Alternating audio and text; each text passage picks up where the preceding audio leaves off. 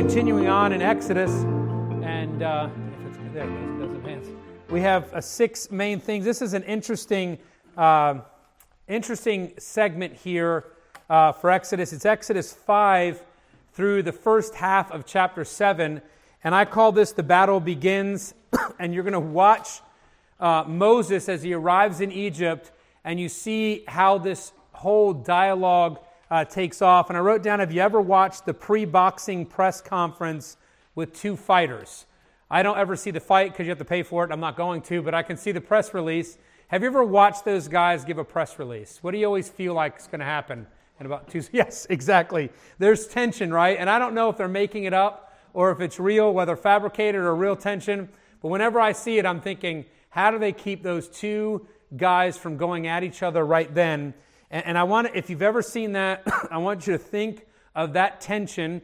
You can think of 2 sports teams that don't like each other, and when they come in their arena, how that you can almost, it's almost like you can taste it, right? The fact that they're geared up to go against each other. Well, as we continue walking through Exodus into this portion, you can basically feel that tension like you would at that press conference or going into your rival stadium, what that feels like, because we're going to watch both, I say characters, if you're going to break it out that way, set up the battle stance. Now, what's interesting is, unlike a boxing competition where they're typically equally matched or close to equally matched, we're going to watch Pharaoh compete against God, and we're going to watch Pharaoh in these chapters be a bit petty and be a bit premature in his attacks. But what we're going to see is the tension that's building.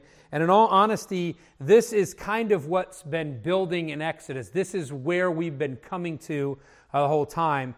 God is there, and like I said, God against Pharaoh. And when we think that, we say to ourselves, well, Pharaoh doesn't have a chance, right? There's no way any human can resist God. God is infinitely more powerful than a human. Here's a sad reality, though. Pharaoh thought the opposite. He didn't think God that was speaking through Moses and Aaron was anything to think about or worry about, but instead could not imagine anything being more powerful than him. That he was a God, that he was there to fight. And here's the interesting thing. He is going to hold the true God in contempt, and we're seeing the stage being set for God to just wipe out any thought from Egypt and think of them as a world power. There are other kingdoms that are north that are pressing down, so it's not like they're the only power in the world. But Egypt would be considered a world power, a substantial power, a threat to all those around them. And he is sitting on the throne as a god. He is considered a god, a descendant of Ra, the sun god. He controls more than just people. They think that around his well-being is the climate and the weather and the way things work and how well your cattle breed. He's giving credit for a lot of things. His human response to "Thus saith the Lord God of Israel," chapter 5, verse 1. And I don't want you to miss this. Go to 5:13, and what did the Egyptian taskmasters say to the foreman that they're beating? "Thus saith Pharaoh." So you're going to get a "Thus saith the Lord God," and that should sound familiar. If you ever read through the prophets, how do they start anything they say? "Thus saith the Lord." Moses and Aaron, and Moses is representing God, and he's speaking the words of God. So this is not Moses' interpreted message. This is not a sermon from Moses. This is Moses acting as really the first prophet with "Thus saith the Lord." And Pharaoh is so arrogant, he says, "Thus saith me." And his immediate question to Moses and Aaron summarizes our whole world's response to God. Verse 2, "Who is the Lord that I should obey his voice?" And take a second to think with me, is that not the way our world thinks? Who is God that I should listen to him? Why should I listen to the rules in the Bible? Why should I listen to what your God says? Why should I believe that your truth is real truth? Why do you have an absolute truth? Why do you think what you believe is better than what I believe? Right? Go through the whole list. It's that same response. Who is the Lord that I should obey his voice? That is what the world screams back. What you're going to see in Pharaoh is us. Our society. our arrogance, our pushback. Think of our educated elites. Think about all, and if you haven't read about it, and I'm sure you could if you open up an article, you go to the academic world and you get professors in isolation who get state money and get tenured at a university, and they can just think as crazy thoughts that they can think, and they can go off on a tangent, and they think they are above God. You go to the richest person in the world, and I even watched the Babylon Bee do the interview with Elon Musk, and it was a big win for them, but as I listened to Elon Musk talk about things of the Lord, and I saw the sneer that kind of comes in, he pressed it down, but he had it, and I'm not an anti-Elon Musk. I'm just saying you can watch the richest guy in the world, or I don't know if he's the richest guy in the world, but he's really rich. And you hear him talk and how he likes the morals of the Bible, but he kind of mocks the story of Noah, and he mocks the redemptive plan, and he mocks the submission to God. Why? Because he feels like Pharaoh. Who is the Lord that he should obey his voice? Why should I listen? But we're coming in and we're watching a slave people with, let's be honest, an old guy and another old guy coming in. No slant on anyone over 80. You're super wise and God used you. I just want you to know that, all right? He didn't use the young bucks. He took the 80-year-olds and said, they're the only ones I can trust to handle this. So if you're over 80, you're Moses, either way. And so the battle begins, and that's what this is. This is the start of the fight. Moses has arrived from the desert. He comes commissioned by the Almighty God with a confirmation from the nation of Israel. How did we end last week? The people believed. This is 4 verse 31. And when they heard that the Lord had visited the children of Israel and that he had looked upon their affliction, then they bowed their heads and worshiped. By the way, the next 2 chapters, they're going to disappoint. Because they bowed their heads in worship when they heard that God was on their side, because they expected God to work on their timetable. And when he doesn't work on their timetable, they stop believing. And actually, you don't see after this chapter until they're leaving where Moses includes them. He just goes on and does what God says to him. They bring crushing disappointment to Moses. Now, Moses doesn't come off as the most fortified man in this. I mean, it seems like any resistance, he's crumbling. His confidence goes. Some of it is a growth that needs to take place. He needs to be stronger in the Lord. Some of it is a dependence, and so he's not relying on himself at all. But you're going to watch Israel change through these chapters, but you're going to watch Moses be sent forward in the face of absolute no one supporting him, except Tim and Aaron going up. But right now, as he walks into Pharaoh, the first time, God has sent him from Midian 40 years ago. God has spoken to him from a burning, not burning bush. God has almost killed him, and he realized you need to obey God. He showed up, and the nation of Israel is all happy to see him. What quickly happens, and what we're going to see, is that timetable, though, undermines Israel's confidence and Moses' confidence. No things will unfold. Things only unfold as God orchestrates them, as God wills, to bring him glory and to show him to the nations. So I want you to keep that in mind. We're going to watch people struggle with God's timetable. That's 2 chapters worth of that. And here's the connection I want you to make. Have you ever felt confident in what the God's going to do? You've had a time of prayer. You've been in a prayer group. You feel that God's going to work. And when things don't unfold as you thought, how quickly does our confidence just get bottom out? And we're saying, why, God? The minute things don't happen on our timetable. Well, that's what we're about to watch. But all of these go with different addresses and connections. So Moses and Aaron address Pharaoh. That's chapter 5. I'm going to read 1 through 4. Whenever I can, I'm going to read through the chapters. The only thing I'm going to skip tonight is the genealogy that's there for 2 reasons. 1, I'm positive I'll run out of time. 2, we're going to touch a little bit on that next week as well as we dive in. But let me read chapter 5, verse 1. And afterward Moses and Aaron went in and told Pharaoh, "Thus saith the Lord God of Israel, let my people go, that they may hold a feast unto me in the wilderness." And by the way, if you think God is being tricky or Moses is lying, what Pharaoh heard was, we're leaving. Because that's exactly what they're saying. We're going outside of Egypt, we're going to worship someone besides you, and pretty much we're not coming back. This is the way you would talk and bring this forward. This is what Pharaoh is hearing is, They're gone. They're no longer under my dominion. They want to go out. Pharaoh said, who is the Lord that I should obey his voice to let Israel go? I know not the Lord, neither will I let Israel go. And you know what's interesting? It's true but tragic, is it not? One, he's contemptuous about the Lord. Who is this God that I should obey him? And then he says something that should break every believer's heart. I don't know the Lord. And the reality is he doesn't. That's a true statement. But it's tragic. Then we watch Moses and Aaron get a little wishy-washy. It says, the God of the Hebrews hath met with us. Now God told him to say that. Let us go, we pray thee. Now it seems like we're begging a little bit. 3 days' journey into the desert, and sacrifice unto the Lord our God, lest he fall upon us with pestilence or with the sword. And then the king of Egypt said unto them, wherefore do ye, Moses and Aaron, let the people from their work? In other words, why are you distracting people from their work? Get you unto your burdens. And actually, he's not talking to Moses and Aaron. He's talking to the elders who are most likely with Moses and Aaron, representing the people. And he says, Moses and Aaron, you're distracting people from work. The benefit of being in your 80s is I doubt that they had the 80-year-olds making bricks. And they're like, you guys go make bricks. Get back to work.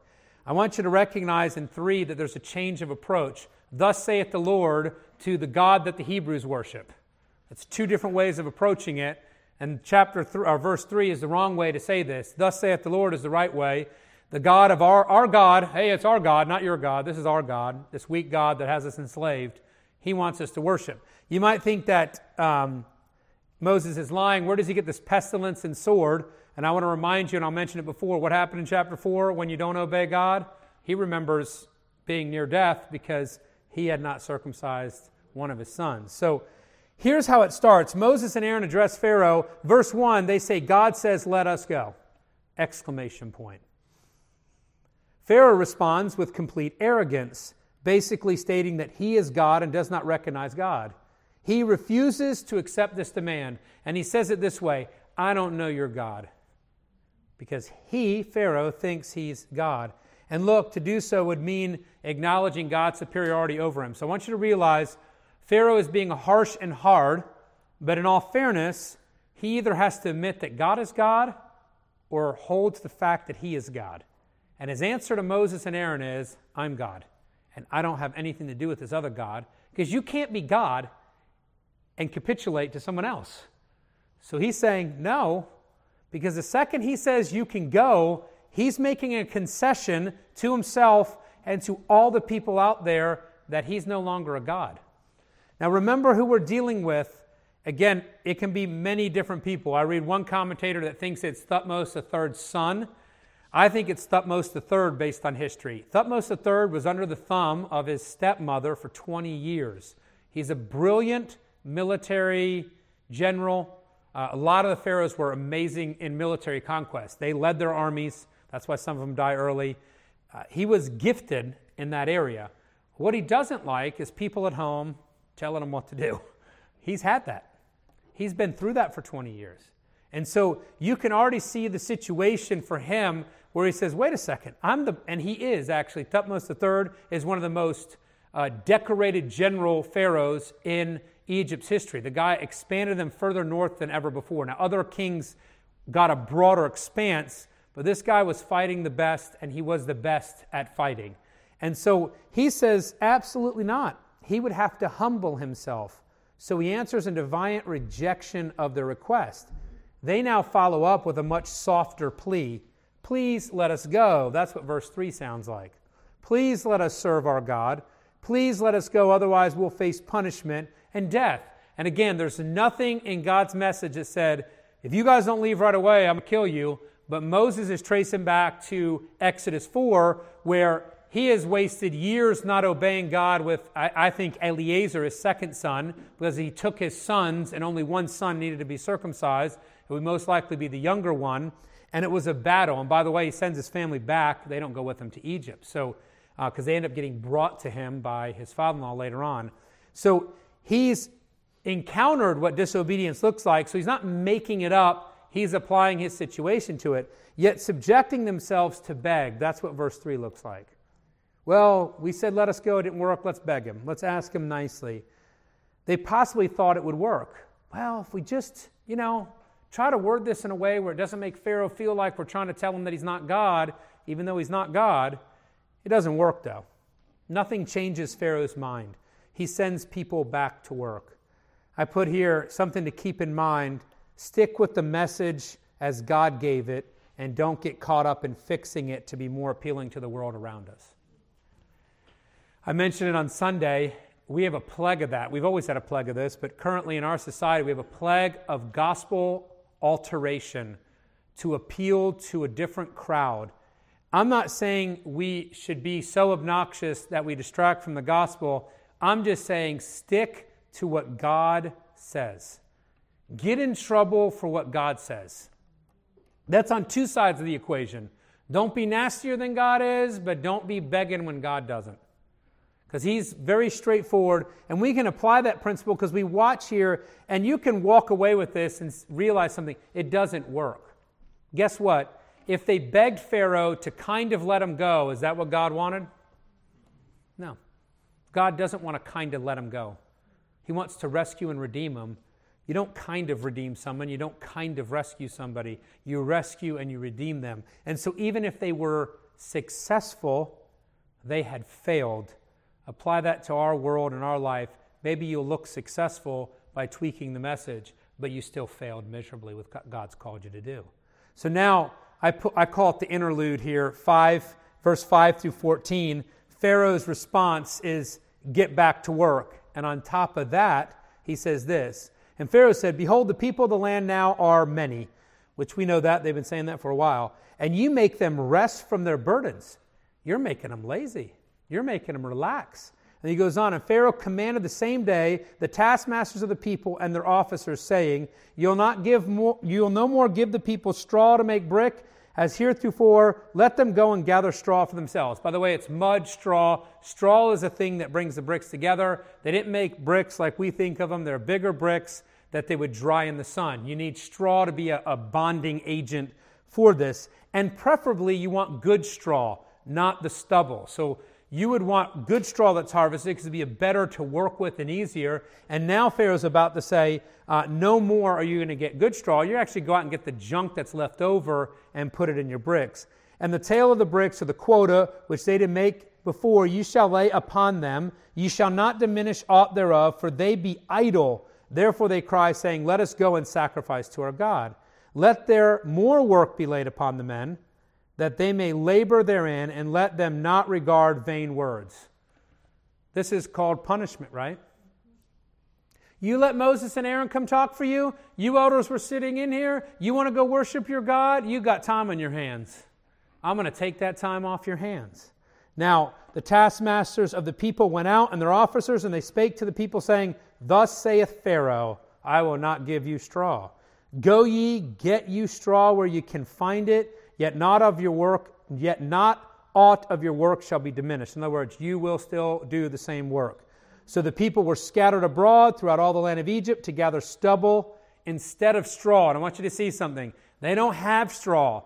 They were given really harvest straw, correctly harvest. Now they have to go dig in the ground for what's left.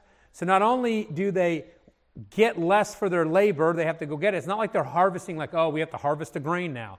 No, you get to scrounge in every field and see if you can find leftovers that are going to cut your hand and basically make it impossible to get to the numbers.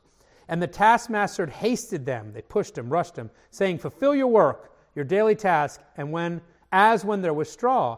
And the officers of the children of Israel, which Pharaoh's taskmasters had set over them, were beaten and demanded, wherefore have you not fulfilled your task in making brick both yesterday and today as before? Now, I want you to realize something. Pharaoh is saying to them, I'm removing the straw, which you basically have no land to grow and no way of getting, and now you can go scrounging in the fields and hope to pick up some stubble. And then I want you to notice the other thing that happens. You were a foreman, a Hebrew foreman. So there is Egyptian taskmasters that are making sure they get their count of 10 bricks from you. From one person. You're over X number of people, and instead of being a brick maker, you have been promoted to be a foreman. This is a position of honor, and guess what you don't make during the day? You don't make bricks. So you've been enjoying, if that's a loose way to say it, some supervisor roles, right? You get coffee while the other ones are making bricks idea. Now suddenly, people aren't making bricks. Who are they whipping? The foreman, these officers. So what was a good position now becomes a what? Very bad. It becomes a death trap, right? Think about this. There's no way they can make bricks. Who do they whip? You. How many ever been whipped here? Not by your mom or dad, but like getting a real beating. Whoever's been hit with a whip. You ever done the towel thing in camp? You know, you get them and it hurts, right? If someone's good at that, you're like, hey, don't want to share cabin with him. He's got to stop this, you know. Imagine getting whipped and then tomorrow whipped. And then the next day, whipped. And so you're going to see them suddenly feel, what does pain do to you? What does suffering do to you? It'll drive you to make a change. And so what we're going to see is going to prompt a new interaction with Pharaoh from Israel, but it's led now not by Moses and Aaron, not by the elders, but now the foreman address Pharaoh. Now, it's interesting to me, Pharaoh is obviously staying close to where the work is taking place. It's not like the foremen are like, hey, I'm catching a Delta flight, I'm heading down to Thebes, and I'm going to be down in the capital, and I'll be back, guys, in a couple days after I have a chat with the boss. He's in the Delta region.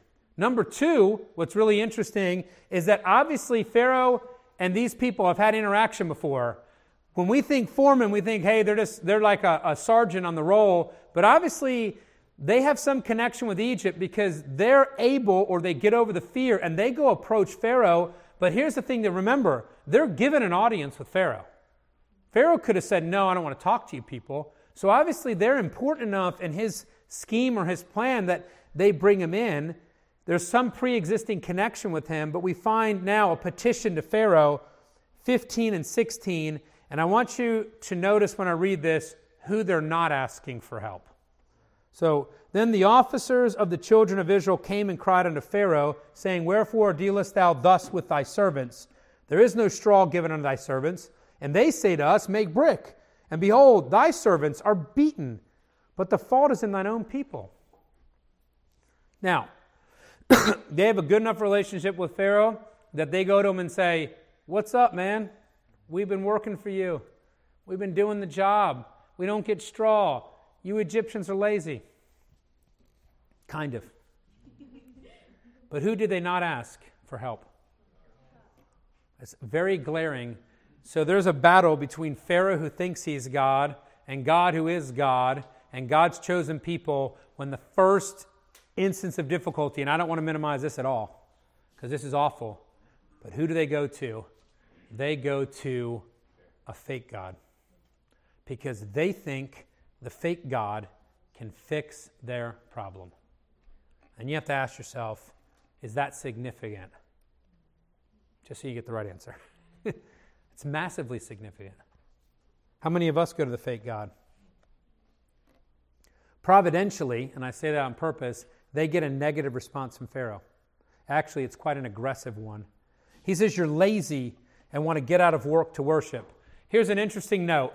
They've dug up records from Egypt, right? Not necessarily this time, because there's a lot missing from this time, and they have a hard time pinpointing this time, but ancient Egyptian history. And they have gone through cycles. The Israelites aren't the only people who are slaves in their nation. There's other people who serve them and are slaves.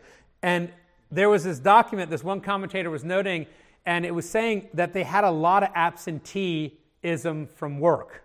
So people didn't show up to their duties. So this wasn't prison camp slavery. You function and live, but you had to serve there.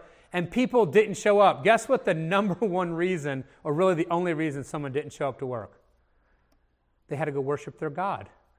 So in Egypt, if you wanted to get out of work, you called the boss and said, I got to worship a God. I'll be out for a while. You didn't show up, and the reason given is you're worshiping another God. I remember being in his middle school. I went to a Christian high school, and I remember two guys from high school came to work at the greenhouse. I'll give their names, it doesn't matter. Joey and Stacy, they were working. Now, Stacy rode with Joey. So Joey picked up Stacy in Fredericksburg, drove out to the greenhouse. Well, I wouldn't say that they're the hardest workers in the world, but one morning, Joey, on a Saturday, we start at 7, so about 10 minutes before 7, he calls the main office and says he's sick. He won't be at work that day. That's normal. People get sick, right? We don't think anything of it. But then Stacy calls in 1 to 2 hours after starting time to say he could not come in due to Joey not being able to give him a ride. The secretary is smart enough to ask Stacy, why didn't you call in at 6:50? Like when you're supposed to call in, your shift starts at 7. And to which, and I'm sure, Stacy, if you're hearing this, I doubt you're working for the president or anything, because this is his answer. He says he already knew Joey was going to be sick in the morning, and so he didn't set his alarm. Which then let us know that Joey was a liar and Stacy was the worst friend to have. It's like that one guy that gets you in trouble, like you're getting away with something in school, and then someone's like, hey, we did that. You're like, great, you got us all in trouble. Well, Pharaoh thinks of these requests as Joey and Stacy. These guys are making stuff up. You guys are lazy. It's another fabricated way to get out of work. So when the foremen are petitioning Pharaoh, only asking, now remember, they're not asking to get out of work. What is their request to Pharaoh? Give me straw. And that's all they've asked. They're denied and given a rebuke by Pharaoh. 17 and 18 is, you're idle. You're idle. Therefore you say, let us go and do sacrifice to the Lord. How many times did he say they were lazy? Twice. You go to your boss and you say, I need a little help with this. I can't quite handle it. And he responds or she responds with, you're lazy. What does that tell you? You're getting no help. Not only that, he doesn't think you need, or she doesn't think you need help. They think you should accomplish this on your own. You're idle. You're just lazy, get back to work, and no straw and no reduction in quota.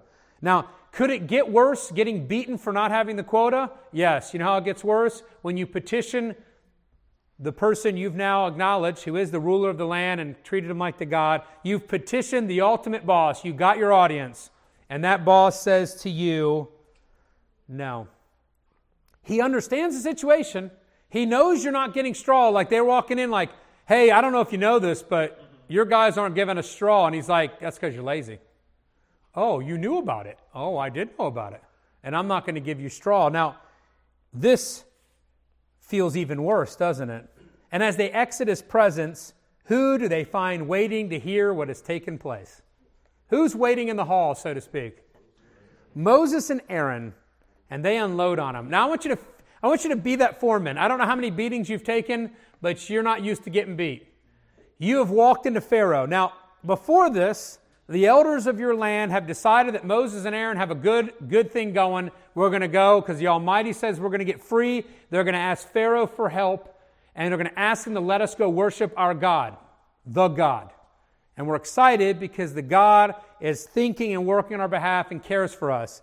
And then they go in and get a big fat no, and the end of the result is I get less straw or no straw, and I get beaten now because we can't meet the quota. And on the way out of the worst no of your life, you see the two guys who've convinced your nation that we should ask God to go worship. How do you feel about those guys? And not only that, it's not two guys with an answer. It's two guys like, did it work out? Did they give you more straw? They're literally sitting on the sidelines seeing what's going to take place, and they unload. And the officers of the children of Israel did see that they were in evil case. In other words, they recognized we're in trouble. After it was said, ye shall not diminish aught from your bricks of your daily task. And they met Moses and Aaron, who stood in the way as they came forth from Pharaoh. And what do? And they said unto them, the Lord look upon you, and what? In other words, we hope God curses you, because ye have made our savor to be abhorred in the eyes of Pharaoh and in the eyes of his servants, to put a sword in their hand to slay us. What do they say to him? You've killed us. You have set us up to be slaughtered. Moses now cannot imagine a worse outcome to this situation. So he turns to who they all should have turned to, and much sooner, I might add, and Moses talks with God. Now, this is 22 and 23. And Moses returned unto the Lord and said, Lord, wherefore hast thou so evil entreated this people? Why is it that thou hast sent me? For since I came to Pharaoh to speak in thy name, he hath done evil to this people, neither hast thou delivered thy people at what? At all. It's the same as Moses the last time, and I do want to balance this. This seems like a major complaint against God, but one writer notes this: bewilderment seems a more obvious interpretation. I don't know what's going on. I am confused, God. Now, one thing that carries over, remember when Moses said, I can't speak and I can't even speak now? Remember that? He's like, well, you've called me to do this. I've never been a good speaker and I don't feel like I'm a good speaker now. Like, you didn't take care of this right away. And I want you to recognize impatience, both in Moses and in the people. They are not on God's timetable. But I do want us to be fair to Moses. This is not him rebelling against God. And I want you to see the benefit. He finally is going to God with the problem. This is after they've gotten no's, and he and Aaron have hung around with their ear to the door, wondering what's going to happen with the foreman. This is after the nation of Israel neglects to go to God with their problem at all, but instead seeks the God of the Egyptians, Pharaoh, to answer their problems. But he at least finally gets to the right source. But he expresses, and I call the doubts from Moses, why am I doing this? Nothing has gotten better. It's only worse. And you've not done what you said. That's the closing one. But thankfully, we don't have to wait long. And I put for the assurance given Moses, and we're not going to switch yet. It's the next one. The background is this. Immediately, God shows and reminds Moses that life is on, and I want you to realize this, God's timetable. This is the biggest lesson you can see in these two chapters, is that life is on God's timetable. Then the Lord said unto Moses, and don't miss this next word, now shalt thou see what I will do to Pharaoh. Not before, but now. And he's doing that on purpose. He's telling Moses, I will work on my timetable, because now you're going to see it. Notice that God does not apologize for what's taken place. He goes on, for with a strong hand shall he let them go, and with a strong hand shall he drive them out of his land. And by the way, he's flipping the two. With a strong hand, I'm going to make him let them go, and then I'm going to make sure you realize that it's not going to be Pharaoh's kindness. He's going to drive you out of the land. Now, that's going to be important here, because God is saying to Moses, not only will he let you go, but Pharaoh is going to make you go. What is wrong with the people of Israel right now? God hasn't worked on our timetable. And we're going to actually see in verse 9 that they're completely crushed and their spirit is broken and they are not seeing God work at all. And so there's actually a need, and you see God's providence, for Pharaoh to actually drive them out. In other words, no one has the option to stay in Egypt. Someone can't say, you know what, I kind of like Egypt. I don't want to deal with this Moses guy. He's going to make everyone go. And what you're going to see is it's no decision of Pharaoh. Pharaoh is going to literally be used to let them go with a strong hand of God, and then he's going to be pushing them out, not because he's nice, because he can't stand them and he wants to get rid of them. They got to get out of here. And who is in charge of both of those movements? God is. And it's going to be clear to Moses and to the nation of Israel that the only reason they're rescued and redeemed is God. It's not the speaking ability of Aaron. It's not the good looks of Moses. It's not the power of the people. It's not their complaints. It's not their anger. It's not their ability to overtake Egypt. It is just the fact that God intervened and he's going to get them out of there. God's timetable, though. That word now is basically God implanting in Moses, now I'm going to do this. Not when you want, but when I've already planned to do this. Then 2 through 4, he's showing an assurance to Moses. He's showing him his timetable, and then he's going to talk about his character and what it's revealed. If you look at 2, and God spake unto Moses and said unto him, what? I am the Lord. Why does he need to remind Moses of that? In contrast to whom? Pharaoh. See, they're confused. They're begging the Pharaoh. Moses started it, and the people after him, the foreman, they hit a horrible problem. They don't go to God who cares. They go to Pharaoh who they think's in charge. And so he says, I am the Lord. Then verse 3, and I appeared unto Abraham, unto Isaac, and unto Jacob. They would know those names, right? That's their forefathers. This is important. The nation of Israel never forgets about being father of Abraham. Go to the New Testament. What do the Pharisees say? We're sons of Abraham. Jesus says, you're sons of the devil, which is, typical Jesus response to them. But they go all the way back to Abraham, don't they? So he says, I was their God. And he says, I appeared unto them by the name of God Almighty. But by my name Jehovah was I not known to them. Now, people get caught up, and commentators get caught up and spend an inordinate amount of pages writing about this is the first time they learned the name of Jehovah or Yahweh.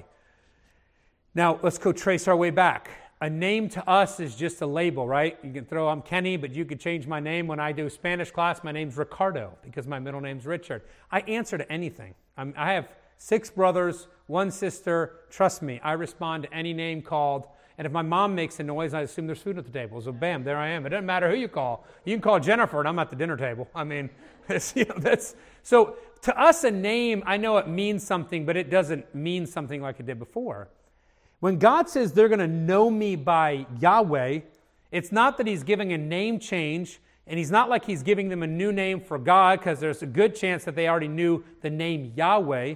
But the thing that he's saying is, I'm going to reveal my character as Yahweh to you. And people do studies of all God's names, and they point to different things. And obviously for Abraham, Isaac, and Jacob, that he's God Almighty, God in charge, was what they knew about God. And he's saying to Israel that I am going to be known by them. As he reveals his character, he's pointing to something. He's revealing more of himself, of his character to his chosen people, and they're going to know him better. And I put here, what an amazing blessing, though often unappreciated. I hate to pre-preach 2 weeks from now's sermon, but how has God revealed himself to us? And to what depth? The nation of Israel is going to learn about Yahweh. We're reading in the 2nd book of the Bible he's given us, of his word, and how many other pages reveal God to us. There's never been a people in all of history who've had more of God revealed to them than you. We sit with the completed Word of God, which, by the way, when you read God's Word, you know who the Bible is about? It's God. It's not about you. It's actually about Him. When you read God's Word, you find out about Him. Do you know what you need right now for any problem you may have? To know more about Him. He is the answer to the question. That's why the Bible is the living Word of God, and it does answer anything that comes into life. The answer is found there because it reveals us our amazing God and Creator, and therefore we're able to handle what goes on, handle life. Now you look at Israel, and they're not even bothering to pray to God, Yahweh, who's going to reveal himself, but instead are willing to seek the lower tier level of Pharaoh, right? We're going to go to a not God, actually someone who's against God, and we're going to spurn God, who is everything. And we think to ourselves, what's wrong with Israel? And then I would say, how many people read their Bible? How many people seek His face? We have God revealed to us in a way broader than ever before, and yet we'll leave His character unrevealed, unstudied, because sadly we are uninterested. And that's what Israel was at this time. Life has overtaken them. And then think about this. When you don't go to God's Word, it's because life has overtaken you. And then you're going to say, but Kenny, you don't understand. It's not that I'm busy. It's that I'm burdened and I'm broken down. Okay. Be a slave in Egypt. Make bricks in the hot, hot sun. Not get straw. Get beaten for doing it. Have a guy that wants to basically annihilate you. Problems, by the way, don't forget that he used to like to kill all the males and throw them in the river. We got problems. I get it. We're a vile nation. We have issues. I just want you to see that they did too.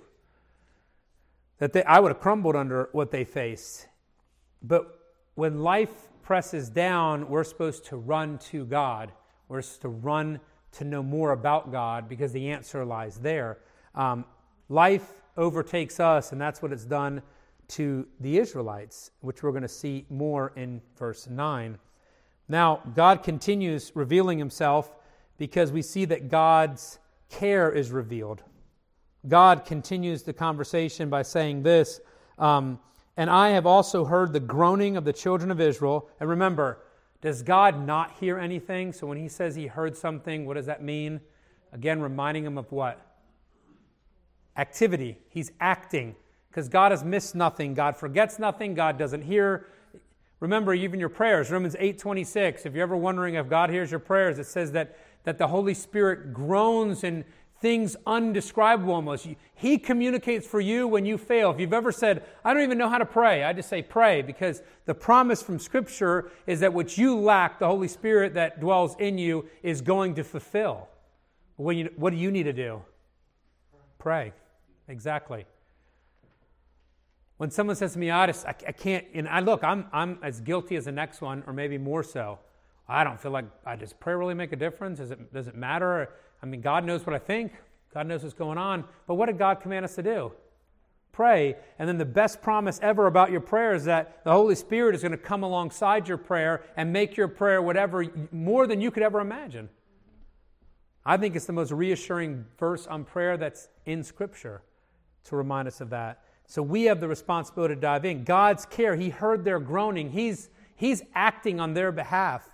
He says, I will relieve the burden. I will bring you out, he says. He says he will free them. I'll keep reading it. Sorry. It goes on. I've heard the groanings of the children of Israel, whom the Egyptians keep in bondage, and I have remembered my covenant. Wherefore say unto the children of Israel, I am the Lord, and I will bring you out from under the burdens of the Egyptians, and I will rid you out of their bondage, and I will redeem you with a stretched out arm and with great judgments. And I will take you to me for a people, and I will be to you a God, and ye shall know that I am the Lord your God, which bringeth you out from under the burdens of the Egyptians. And I will bring you unto the land concerning the which I did swear to give it to Abraham, to Isaac, and to Jacob, and I will give it to you for an heritage. I am the Lord. And I want to go back and go through those. He will relieve the burden to bring you out. He will free them, rid you out. He'll rid you out of their bondage. In other words, I want to set you free. And then don't miss this. I will redeem you in verse 6. Added to his amazing rescue and freeing is the promise of relationship. The word there ties to the concept of a kinsman redeemer. It is the kinsman redeemer who acts on the behalf of family. Who does the kinsman redeemer take care of? His people. And God is telling Moses to tell Israel, I am going to act on behalf of my children. What did he call them in the earlier chapters, when it was 3 or 4, that they were his firstborn? That these are my kids, so to speak, using our vernacular. And he says, I am going to rescue my family. And then a really critical thing, and all of us like to own a house, right? Own some land. But trace back in culture, and your whole society is built on agriculture, everything's about owning land. And he says, he will give them land, a possession, a place, a heritage. And then I put as an action step, can we rest, or maybe better, do we rest upon the same assurances given to Moses? Do you rest on the God who hears you, who relieves your burdens, frees you, and most importantly, redeems you? Not in this above elitist way, but he says, I redeem you as your father. I redeem you as my family. This is what I do. Now, Moses is assured and confident, and I am assured that I am out of time now, and so I'm going to actually discipline myself to stop and finish what I'm doing later. So we're going to move to the second half of this next week. I want to set it up, though. Moses talks with Israel, and it doesn't go well. So this will be my closing remarks for tonight, and then we'll come back to this. But I want to read verse 9. Moses is now assured and confident, and he turns back to the people of Israel. What happened the last time he talked to the elders in Israel? 4:31. What happened? They believed, they bowed down, they worshiped. I want you to read in verse 9, and I would almost sketch over this. This is life. This is reality. This is pressures that you can relate to, right? And Moses spake so unto the children of Israel. Moses said, look, God said to me, I will free you. I've heard you. I care. I'm going to let you go. I'm going to free you. I'm going to redeem you. You're my people. And they hearkened not unto Moses. And then the Scripture is great and gives us a reason for anguish of spirit and for cruel bondage. And the reason I like to write the word reality right there by that verse is when we are struggling to hear God, it's oftentimes the circumstances in which we are buried. And what I love about Scripture is it doesn't sugarcoat, it doesn't lie, it doesn't pretend. It is straightforward and honest. And it tells us that Israel is so covered that they can't listen to God. Now, if there was a period, which there is, but it didn't end, if Exodus ended there, it would be God turning his back on people who have said they don't want to listen to him. What happens to the rest of Exodus? What does Exodus happen? What happens to the nation of Israel? They leave, right? But right here, they don't listen to God anymore. Does God change his mind about what he's doing? And actually, we'll get into that next week because Moses is deflated after this and he's crushed, and God says, go do the job I gave you to do. Their disloyalty, their mistrust of God never changed God's covenant relationship with them. God didn't change his mind. And I think there's an assurance there when you look at our own lives. And I know different people facing different things at different times in your life.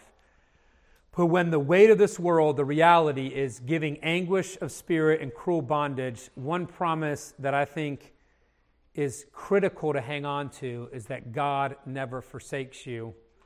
God never gives up on you. And God doesn't pettily respond and say, I'm going to punish you now because you don't have enough trust in me. We're watching a God who doesn't change his mind, just on his timetable move forward. No, he didn't respond and didn't act right after they all believed and said it's great, but he's going to act after they're crushed and say, that guy is a liar. He's not coming through. I don't trust him. And the thing is, I want you to walk away, and we'll finish this out and dive into the plagues next week a little bit, but recognize this, the story of Exodus didn't end there. He actually just moves directly forward, and when Moses approaches him, God actually, and we'll talk about it next week, he actually ramps up the command to Moses.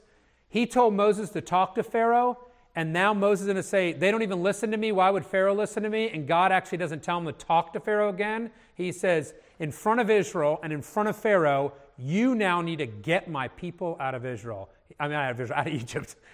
He's going to tell them now, he's going to ramp up the work that Moses, what happened? I thought I was just talking. Now suddenly I'm in charge of getting these people out of here. God's letting him know, I'm moving. It's happening now.